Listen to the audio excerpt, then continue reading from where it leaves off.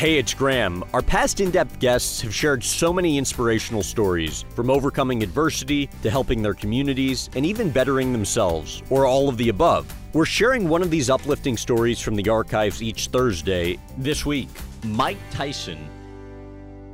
If it's okay with you, I'd like to read a couple quotes, a couple things you said from back in the day, and just interested to get your frame of mind at that point. Both are from 2005. The first was, quote, "My whole life has been a waste. I've been a failure."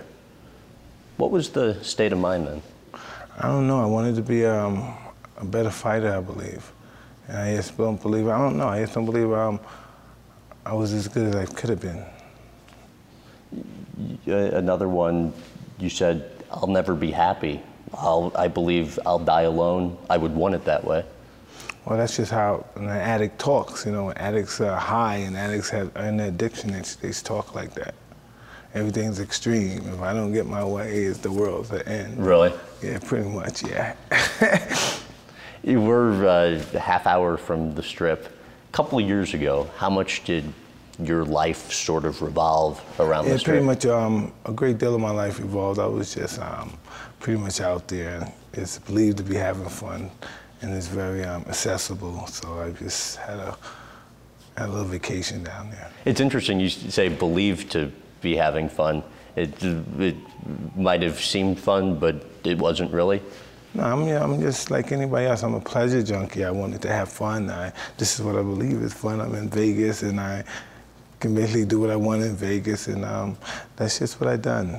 That's just what you do when you just, I don't know, I guess you're lost trying to find yourself at that moment.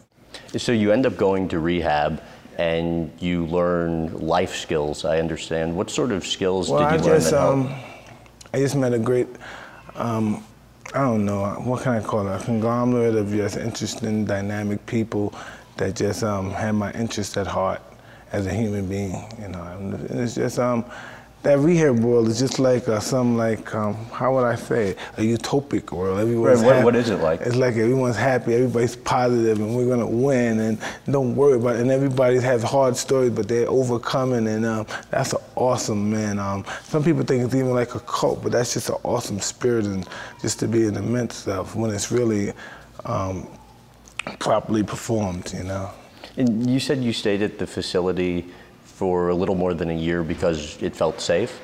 Yeah, it's very safe. It was just an amazing experience for me. It was just good stuff for me. Was there any concern about leaving the facility after you'd been there for that long, given the environment? And there's no doubt about it, absolutely. But what were some of the emotions and a relapse and just not being in the right environment and just failing in general. You believed if you had continued going down that path of drug use that you might have even had less than 2 years to live.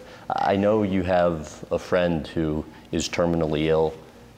What's watching what he's gone through taught you?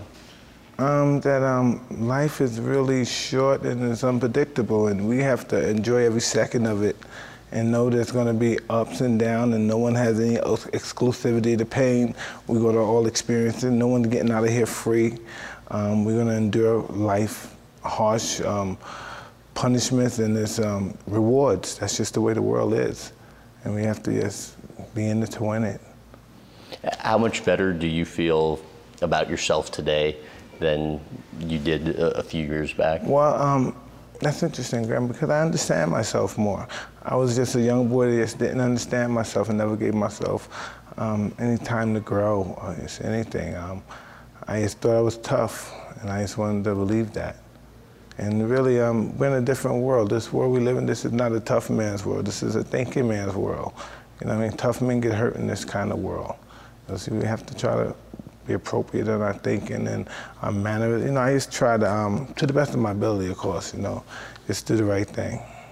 What did it take to get to that place where you started to understand yourself? I have no idea. I just, I mean, is that just life experience and years and getting older, or is there more to it than that? Well, that's what I would like to believe, but it's just when the time is right, I guess it's right. I guess it's better late than never.